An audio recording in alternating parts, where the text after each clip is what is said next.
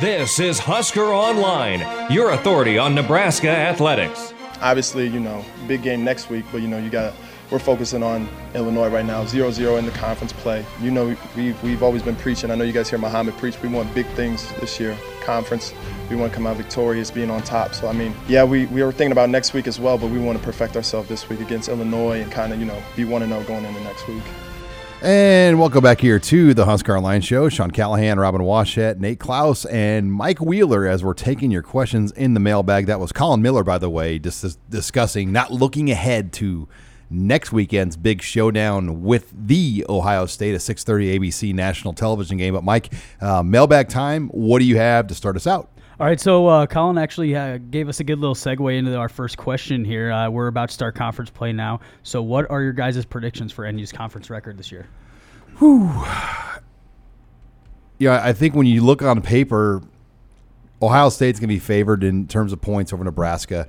I still don't know if Iowa's favored in Lincoln for that game. I know Iowa's looked good at times. I think Wisconsin might be a slight favorite right now. But I still think a 6-3 Big Ten record very attainable, and I'm not throwing out the window 7-2. I think 6-3 can very much happen. I would probably go 6-3 right now, just on the conservative side. Now if Nebraska continues to improve, which they made a big jump forward last week, and if they look really good, against Illinois, that might alter my opinion to where I'm more comfortable going 7, maybe even 8. But right now, I think 6-3 is probably realistic. When you consider that, they got a pretty tough slate coming up here. Granted, those games are at home, but that also includes a road trip to Minnesota, which is still undefeated somehow. Maryland's better than people thought. Purdue is, going to be sneaky. So, there's plenty of kind of toss-up games that I just don't know enough about Nebraska right now to feel overly confident one way or another. So I think 6-3 is safe, but that can change drastically, I think, depending on what happens over the next week or two. I'm at 6-3 as well, and I think you're absolutely right, Robin. I don't know if we know quite enough about this team right now, but right now I do feel confident saying 6-3. But there are swing games like a Wisconsin or an Iowa, or even a Northwestern or Minnesota. Some of those games are kind of coin flips at this point. So I see 6-3, but it could be, improved by a game or could kind of go down by a game as well. All right, so now that we're a few games in here, do you guys think that the tight end play in the offense has been on par, below, or above expectations? I think to an extent it's been on par. I don't know what people's expectations are. I think people think all of a sudden Nebraska should just have a bunch of Travis Kelce type tight end plays. I don't know if that's realistic. I think we've seen moments and things from the tight end. I'd like to see Austin Allen probably have a bigger role. I think he's a good receiver, has good instincts, as we saw last week. Jack Stoll has had some big moments, and Kurt Rafdal just plays limited snaps. So we're really just talking about Stoll and Allen right now, and Stoll, I think, has probably been about par, and Allen has not had a lot of reps. Yeah, or the ball's thrown his way. Right, and I think that just comes down to a lack of opportunities. And you can say the same thing for the wide receivers. Is they're just not getting the ball spread out enough to where, let alone your starting tight end, your second team tight end is going to get a bunch of targets his way. So, I think as the passing game continues to develop and, some of those issues get shored up, the tight end will become a bigger part in this passing game. And guys like Austin Allen are going to make bigger impacts. But I think by and large, it's on par. I didn't expect the world from these guys. I expected them to be better. And I think they are better than what they were a year ago. Yeah, I think they're right about on par right now. I think there has been some improvement, especially with some of the blocking and route running compared to what we saw last year. And I still think that we're going to see more of these guys as we get into conference play. I feel like during fall camp, there's a lot of talk about having, a lot of 2 tight end sets out there and doing some different things with the tight ends. And we really haven't seen a whole lot of that yet. So I think there's still some more out there that we could see from these guys. We're taking your questions here in the mailbag. What do you have next, Mike? All right, so we'll switch over here to basketball. Kind of a pretty broad question here. And I know how this might sound, but maybe just give your take. How many basketball players will be signed in the 2020 class? Well, 2 for sure, and then you're looking at probably into the spring before we know if there's going to be any more. Obviously, you can probably count on there being some attrition. There always is. There always will be. It's a matter of how much. And so you're in the spring, you're kind of looking at a pretty picked over high school crop. And given this staff's desire to go after transfers a lot, I would anticipate if there are any more openings, it would be from the junior college ranks or traditional transfer, because they always like to have that one or two sit-out guy to have ready for the next season. And right now they don't have that. So that would be my best guess. And so we'll see kind of what happens if there are even mid-year transfers or at the end of the season. But I would anticipate there being at least one more spot. So at the minimum, I'm saying 3. All right, now we'll move over to recruiting, kind of a specific recruiting question here. But will Nebraska sign a scholarship kicker for the 2020 class? We have, had some trouble with the kicking situation, but what do you think, Nate?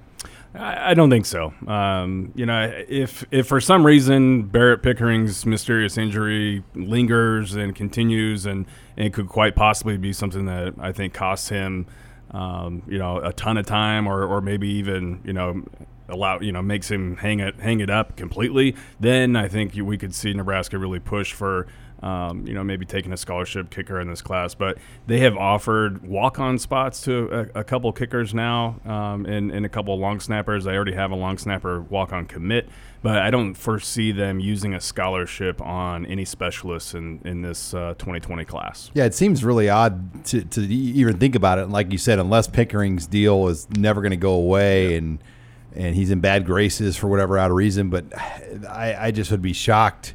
He's a sophomore. Right. You're not going to carry that many scholarships for place kickers. What will be interesting, Nate, if this lingers, could it be a deal where he could be a 4-game redshirt guy? Well, yeah, I think that's at some point in time you have to kind of look at it and say, okay, we're just going to have him kind of back off completely, because right now he's on a kick count or a pitch count or whatever, however the staff kind of wants to call it, and they're watching him real closely. And if it's something that he doesn't improve or is not getting better or is actually getting worse, I think that you have to look at it and say, okay, well, we're just going to completely have him back off and just redshirt him and save a year of eligibility. We got time for 2 quick more questions. Mike, what do you have? All right, so devoid of all emotion here, very unbiased, what are your guys' grades for Martinez so far? I would put him at a B. I think the expectation was almost so high that it was going to be hard for him to ever meet it, but I think he's been good at times. I think the protection's been an issue at times, which has hurt him as a runner, and maybe put more pressure on him when he throws. But I'd probably say a B.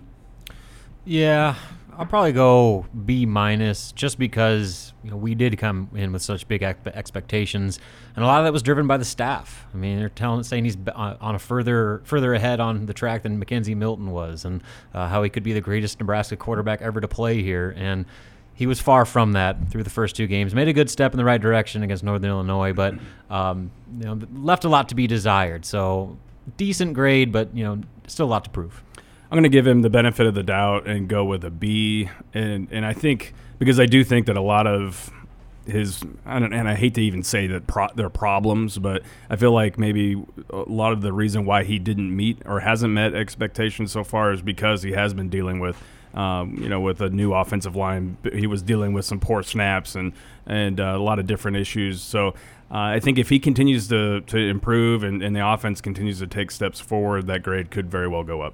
All right, guys, last one here. You guys all have kids, so you'll answer this a lot better than I can, but this is more of an advice question here. You can only pick one kid-friendly place to go in Lincoln on game day before you go into the game. Where are you going?